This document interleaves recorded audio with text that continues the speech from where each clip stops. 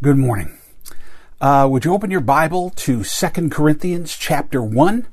We're going to begin that new study for us today, and I'm very excited about being able to get into this.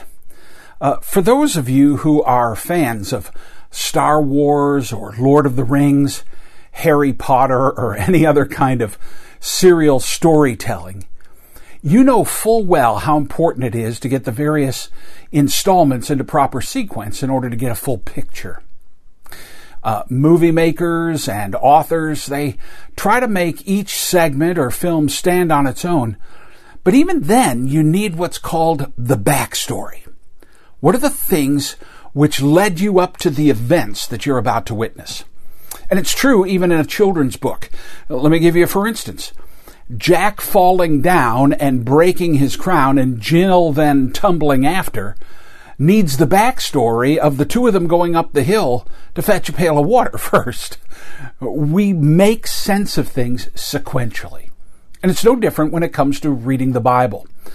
And unfortunately, this is a woefully overlooked principle.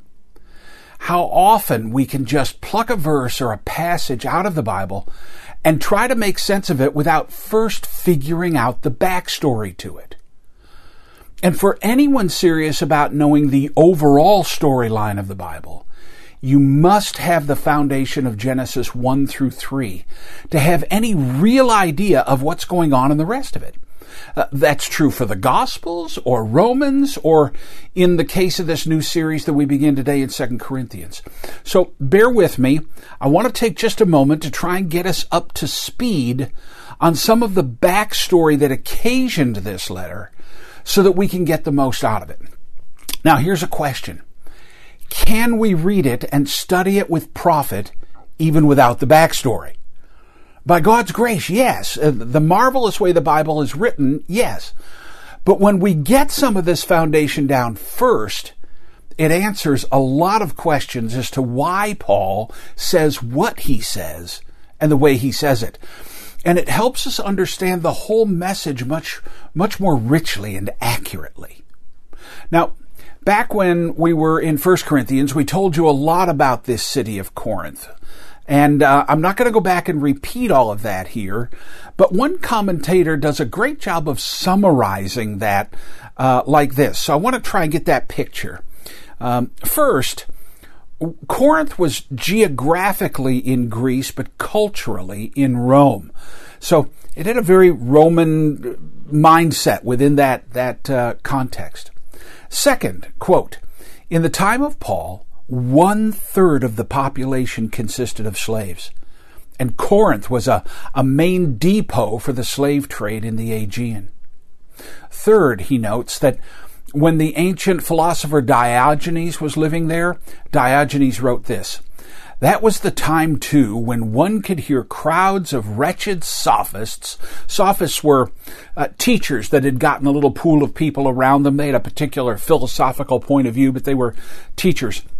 These wretched sophists would gather around Poseidon's temple, shouting and reviling one another, and their disciples, as they were called, fighting with one another.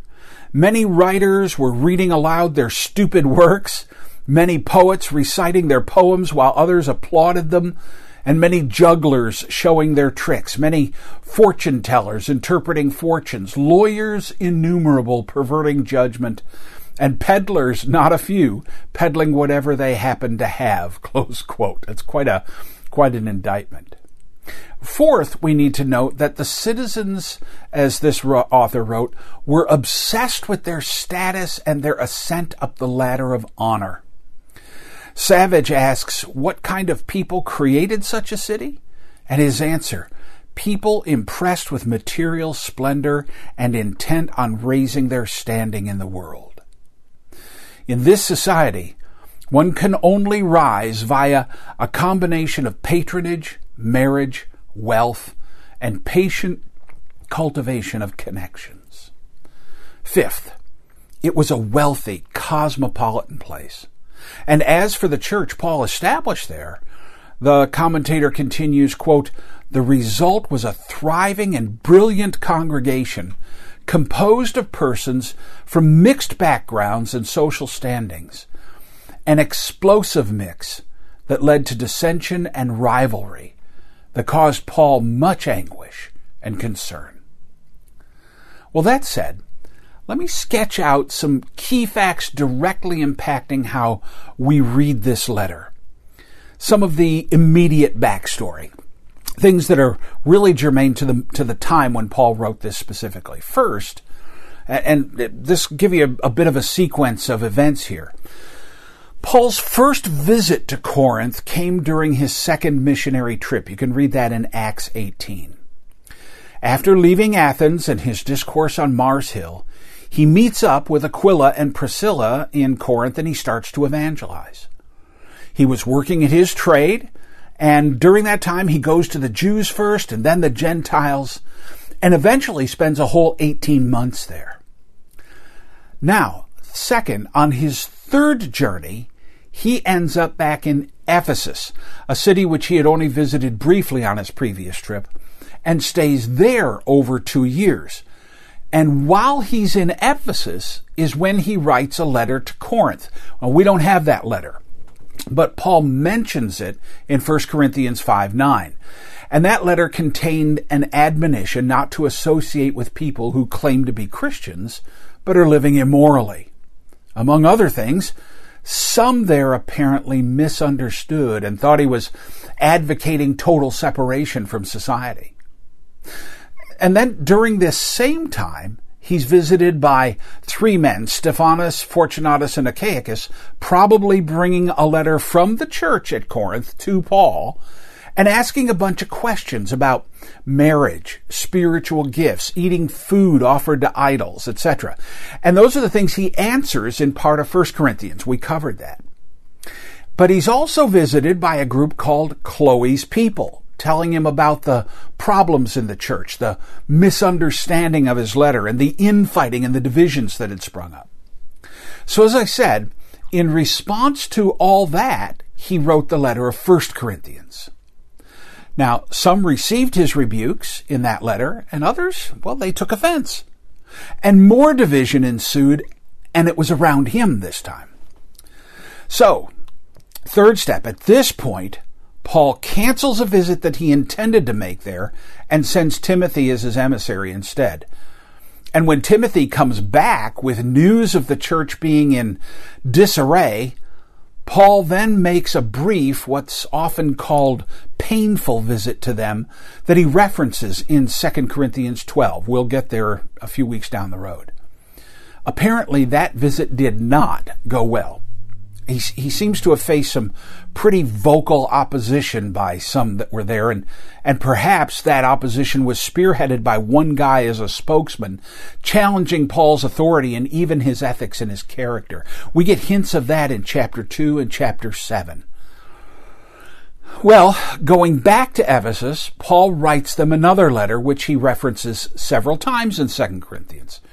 It's most often called his sorrowful or severe letter. And that was probably delivered to them by Titus. We don't have that letter. We only have his references to it. But in it, he called on the church to deal with, among other things, this opposer that had sprung up. Meanwhile, he appears to have been in pretty serious danger for his life, which he'll come back and mention in 2 Corinthians. And then for whatever reason, after Titus had delivered that letter to the Corinthians, he got held up and didn't get back to Paul in a timely fashion with how the church responded. And so Paul was beside himself. So much so, he records that he left an open opportunity for ministry and went to find Titus himself. And when they finally get together, Titus tells him things really went well this time. And so this sparks Paul to write 2 Corinthians and the letter we're about to study. And he does this to try and accomplish a number of things. The first he wants to do is to heal his relationship with the church more fully. That opposition that had arisen had really caused some serious fractures. The second thing he wants to do is address the fact that some new issues had arisen in the form of new challengers to his apostolic authority by a group called the super apostles. He'll use that very language later in the book. Third, he wanted to correct the rampant misconceptions about what constitutes God-sanctioned ministry and life in a culture where what was good was measured by what they saw as successful, not unlike today. Fourth, he wanted to clear up misunderstandings about himself personally. And then fifth, he wanted to get them ready for his third and final visit. Well, that's what then brings us to our text this morning and Paul's opening in 2 Corinthians 1 through 11. So, get your Bible out if you have, and we're going to read that portion of the letter together right now. 2 Corinthians chapter 1, and we're going to read verses 1 through 11. Paul, an apostle of Christ Jesus by the will of God, and Timothy our brother, to the church of God that is at Corinth, with all the saints who are in the whole of Achaia. Grace to you and peace from God our Father and the Lord Jesus Christ. Blessed be the God and Father of our Lord Jesus Christ, the Father of mercies and God of all comfort, who comforts us in all our afflictions, so that we may be able to comfort those who are in any affliction with the comfort with which we ourselves are comforted by God. For as we share abundantly in Christ's sufferings, so through Christ we share abundantly in comfort too. If we are afflicted, it is for your comfort and salvation. And if we are comforted, it is for your comfort, which you experience when you patiently endure the same sufferings that we suffer. Our hope for you is unshaken, for we know that as you share in our sufferings, you will also share in our comfort. For we do not want you to be ignorant, brothers, of the affliction we experienced in Asia. For we were so utterly burdened beyond our strength that we despaired of life itself. Indeed, we felt that we had received the sentence of death. But that was to make us rely not on ourselves, but on God who raises the dead. For he delivered us from such a deadly peril, and he will deliver us. On him we have set our hope, that he will deliver us yet again. You must help us. You also must help us by prayer, so that many will give thanks on our behalf for the blessing granted us through the prayers of many. Just 11 verses, but man, are they rich. And so the reason why Paul starts where he does in this letter harkens back to those things we just covered in developing the backstory. A key issue was this. Some people had gotten it into their heads that if someone was really blessed by God, and if they were walking well with him, they would not be suffering trials, tribulations, and the other types of opposition that Paul had been facing. For them, the proof that he was illegitimate was that he was not outwardly successful and living what some might call the blessed life. And we have that very same mindset today in the church, do we not? We have those who preach and teach what's commonly called the prosperity gospel, which basically says that Christ died to make sure you could be healthy, wealthy, successful, and happy in everything you do. And so anyone who doesn't find that reality in their lives either isn't walking by faith, or there must be some underlying sin at the root of their problems. The implication behind all of that is good Christians should be blessed, and blessed is defined as enjoying earthly prosperity. And if not, something's wrong. And because this thinking was being used to discredit Paul and undermine his authority, and ultimately cast a shadow of spiritual failure on every Christian who suffers, he needs to tackle it right out of the gate. And so his first point is this, in verses 3 and 4.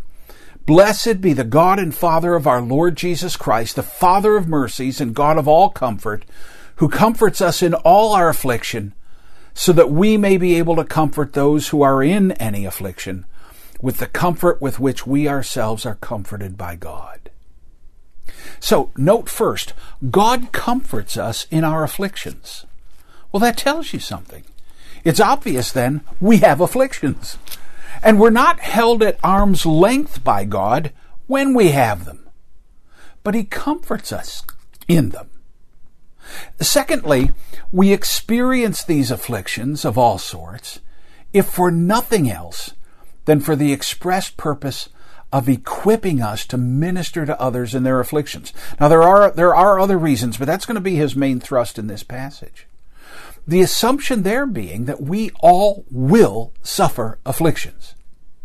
So for Paul, there's no theology of Christians escaping suffering, but instead a theology of how Christ redeems our suffering and uses it for His glory and our good.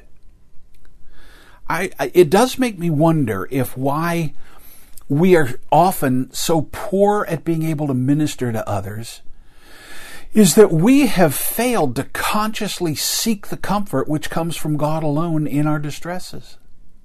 In other words, because we look to others or other things rather than to Him directly in our trials.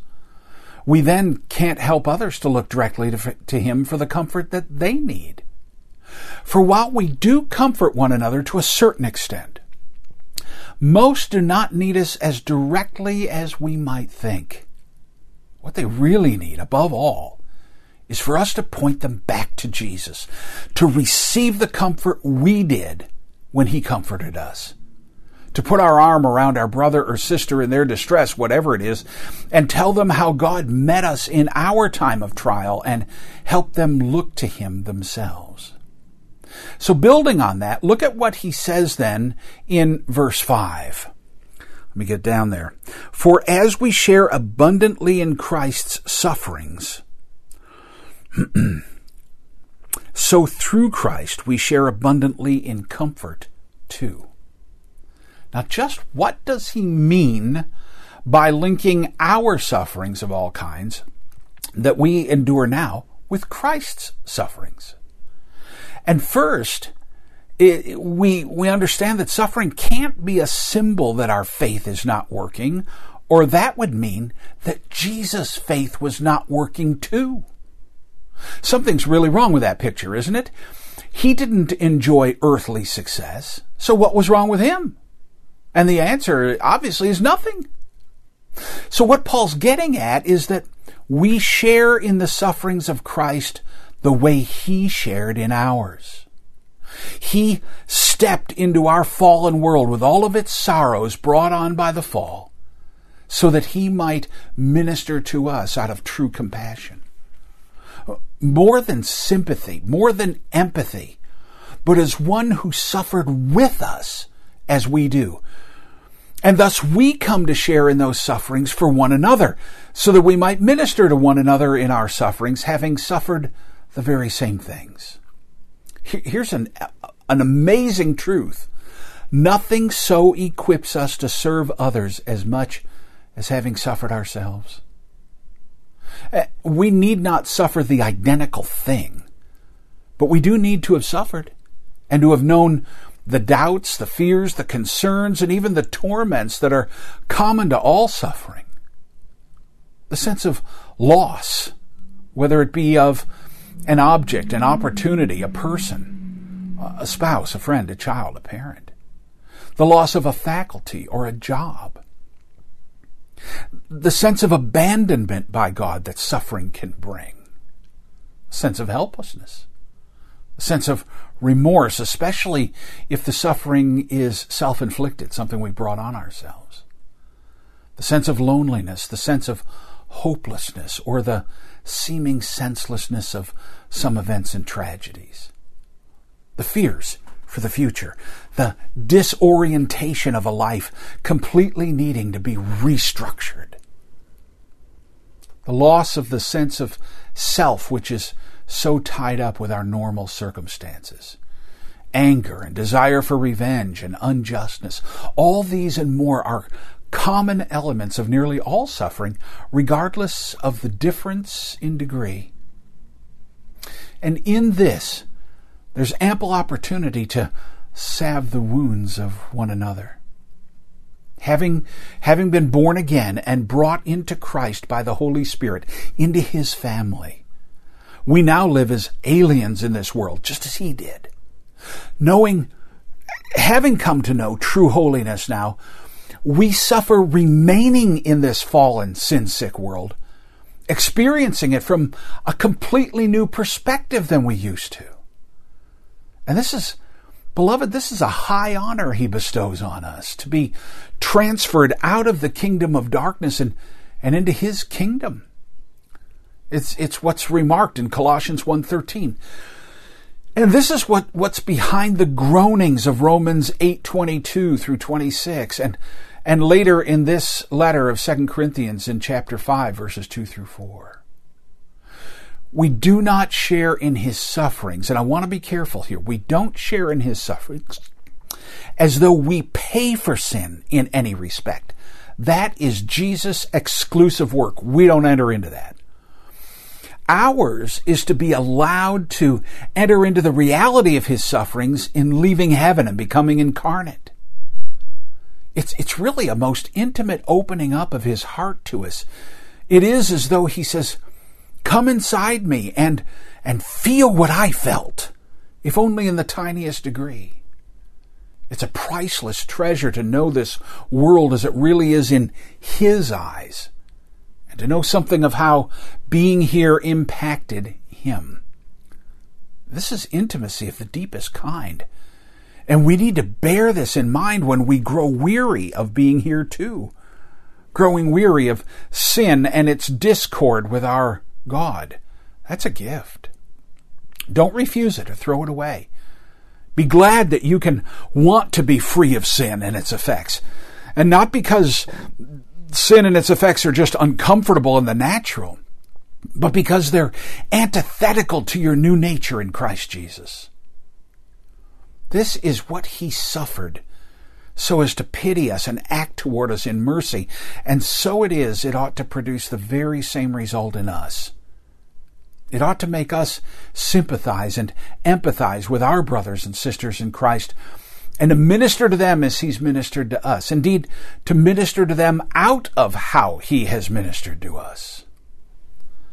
So Paul can go on to say in verses 5 through 7, for as we share abundantly in Christ's sufferings, so through Christ we share abundantly in comfort too. If we are afflicted, it is for your comfort and salvation. And if we are comforted, it is for your comfort, which you experience when you patiently endure the same sufferings we suffer. Our hope for you is unshaken, for we know that as you share in our sufferings, you will also share in our comfort. That's amazing. Our hope for you is unshaken, for we know that as you share in our sufferings, you will also share in our comfort. When we suffer, we get comforted by him. And we then use that comfort to minister to you, both through commiseration, I can cry with you, and sharing how he met us. And you do the same in patient endurance.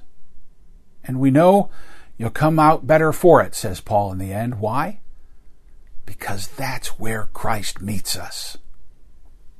And then Paul does what would have set his detractors' hair on fire. Rather than hiding his sufferings to project some false image of being the blessed man, he goes on to tell them just how bad things have been for him lately. He has nothing to hide, to try and save face before anyone. He just pours it out. He even admits he was in a place where he figured, this is it, I'm done. And then he tells them why such experiences are so valuable. He does it in verses 8 through 9. If you've got your Bible, just read that with me.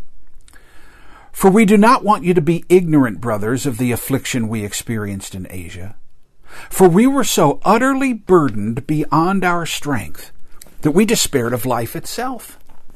Indeed, we felt we had received the sentence of death.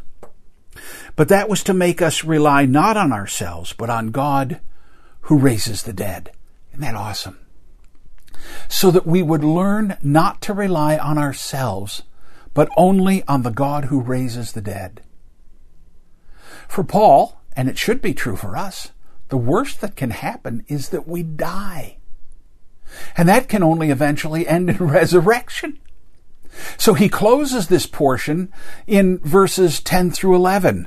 He delivered us from such a deadly peril, and he will deliver us. On him we have set our hope that he will deliver us yet again. And you also must help us by prayer so that many will give thanks on our behalf for the blessing granted us through the prayers of many. It's astounding. We've received that deliverance, and he's going to deliver us even from death itself yet. There he's mentioning that Christ had delivered them from present physical threats. But in the end, he'll deliver us from death, and all that is calculated, all of this is calculated to birth thanksgiving in our hearts and in the hearts of as many as hear of it. It's glorious. Now, I titled this sermon from Why Me to Why Me? Because there's a natural response to suffering, trials, and tribulations of all kind that generally finds us asking that ever-present, why me? Job asks it a number of times and in different ways, like he does in Job 7:12, where he says, am I the sea or a sea monster that you set a guard over me? I mean, what am I that you would let this happen to me? Am I some evil beast, some monster? And of course, the underlying implication of that question always is this: I don't deserve this, so why me? Why do I get this pain, this perpetual trial, this anguish? And let's be honest, we've all asked that at one time or another, haven't we? I know I have. And Paul is getting us to ask, why me, in a very different way. The way David does when, after God tells him he can't build a temple for him because he wants Solomon to do it, and God promises to build David a house instead, so David prays in 2 Samuel 7. Quote, then King David went in and sat before the Lord and said, who am I, O Lord God? And what is my house that you've brought me thus far? And yet this was a small thing in your eyes, O Lord God. You have spoken also of your servant's house for a great while to come. And this is instruction for mankind, O Lord God. Close quote. David's why me in that passage isn't a cry that he's suffering unjustly, but that he can't believe why he should be so blessed by God. And this, I'm convinced, in this passage is where Paul wants us to move to, in freeing us from the success and prosperity model he had to dismantle for the Corinthians. Yes, we suffer. We suffer along with all mankind in this fallen world which sits under the judgment of God. But why me? Here's the questions. Why should I have the benefit of knowing your personal comfort in my sorrows and woes? Lord, why should I have the privilege of facing them in such a way that I get to share something of the sufferings of Christ? Why should I live as a child of the God of all mercies when so many suffer without him and without hope? Why should I be allowed to be God's instrument to comfort others and expose them to the grace I've so abundantly received? Why should I know that even if what I face right now completely undoes me, that I have the sure and everlasting hope of the resurrection and eternal life? Why should I come to know the high and holy experience of leaning and learning not to rely upon myself, but so that I might know the Spirit of Christ so intimately, enabling, comforting, and leading in the midst of all my trials? Why should I be part of the redeemed who by their prayers minister to the sorrows of others and cause God to receive multiplied thanksgivings, the ones he deserves? Why should I be allowed to face all of this in hope and assurance when the masses around me know little or no relief at all, and certainly not the kind of blessing I receive. Why me? Why me, indeed? Well, Paul's going to go on to revisit this issue more in this letter, and especially why not living your best life now is located in outward blessing, but in an entirely different place. And why earthly and cultural models of success are not the means to weigh gospel living and gospel ministry at all. Just before we close, let me take just a moment to establish from this text just exactly what kind of comfort Paul has been talking about. For God does not take on the role of spiritual or cosmic medicine. If we have a headache, we need to take an aspirin. Looking to Him in His comfort doesn't circumvent our need for doctors or medicines or other means of relief. No, the comfort which belongs to the believer, as in Christ, comes in these four primary ways. First, His presence. We see it in the very word that's used for comfort throughout this passage. The very same word in the original that's used for the Holy Spirit when Jesus calls Him the Comforter. It is His, if I can coin a word, forgive me for the clumsiness of this, the coming alongsideness of Christ. He draws near to us in our sorrows. He makes His presence more readily known and available if we will seek Him in those times. He is always with us in our trials. He never leaves us alone. And this is absolutely fundamental to basic Christianity. So much so that Jesus includes notice of it in His parting words to the disciples in Matthew 28, 19 through 20. You remember He charged them, "Go therefore and make disciples of all nations, baptizing them in the name of the Father and of the Spirit and the Son, and teaching them to observe all that I've commanded you. And behold, I am with you always to the end of the age." We're comforted first and foremost by the reality that He never, ever abandons us, but goes through us, with us, through every trial. The second thing that His comfort is it points us to His provision. Comfort from His Word. It's wisdom, the record of His mercy on His people that's contained there, and the reminders of the truth that are throughout the Bible. His provision in other believers who come alongside to point us back to Christ, as Paul mentioned in verse 4. And as Paul was so comforted when he finally met up with Titus and heard how things had begun to turn around well in Corinth. The comfort of His indwelling Spirit constantly and gently wooing us to look to Christ in all. His provision of doctors, medicines, scientific advances. The testimonies of other saints and how God met them. Read church history, beloved. His angelic host to surround us.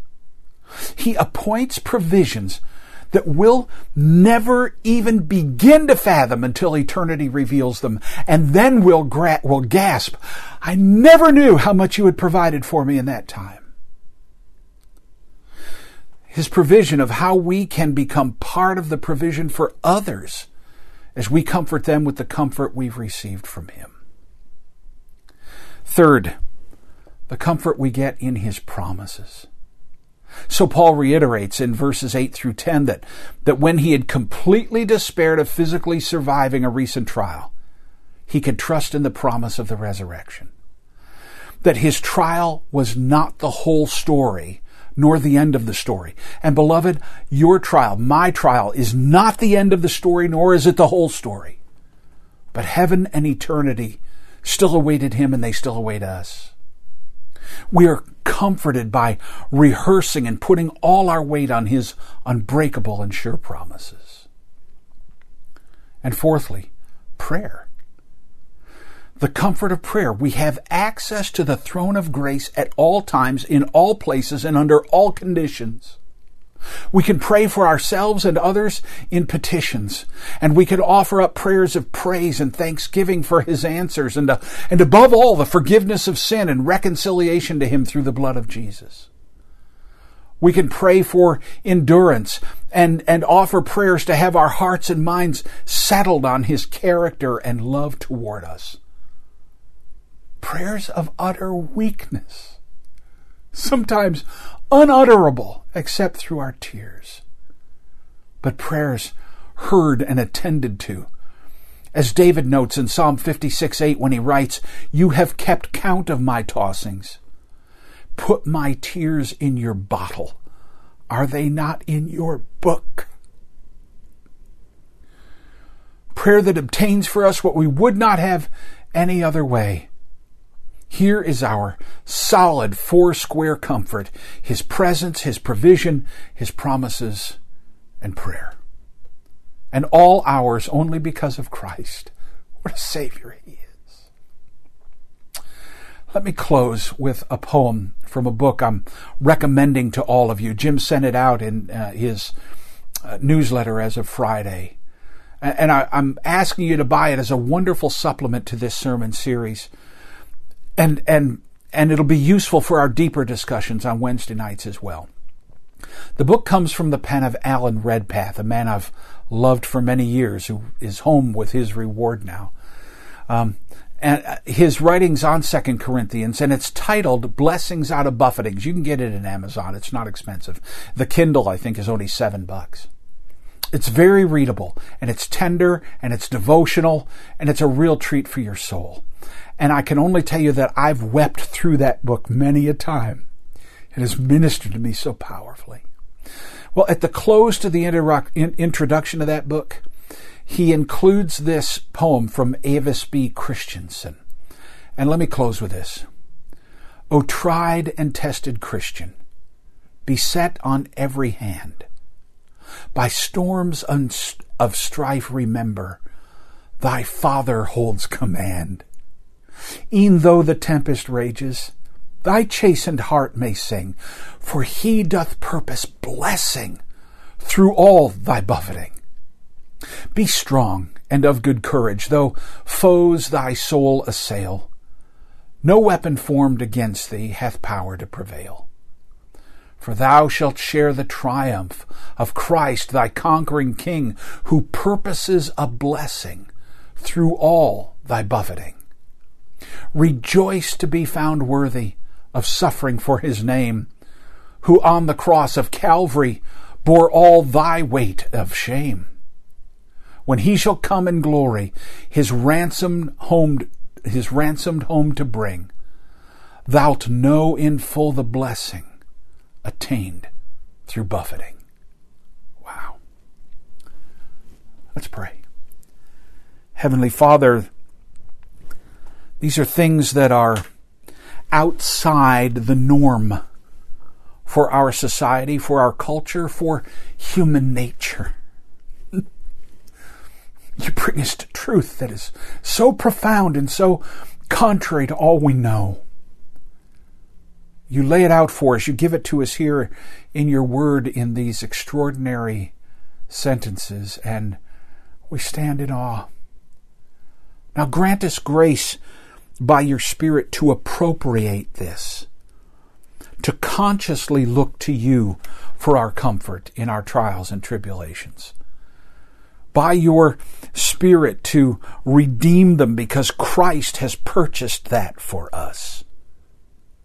To trust you for ourselves, and to come alongside our brothers and sisters and point them once again to the great Redeemer of our souls who died for us and will greet us on that day when we'll rise from the dead, but who even now meets us in the sorrows and trials of our path. Father, we ask for that blessing in Jesus' precious name.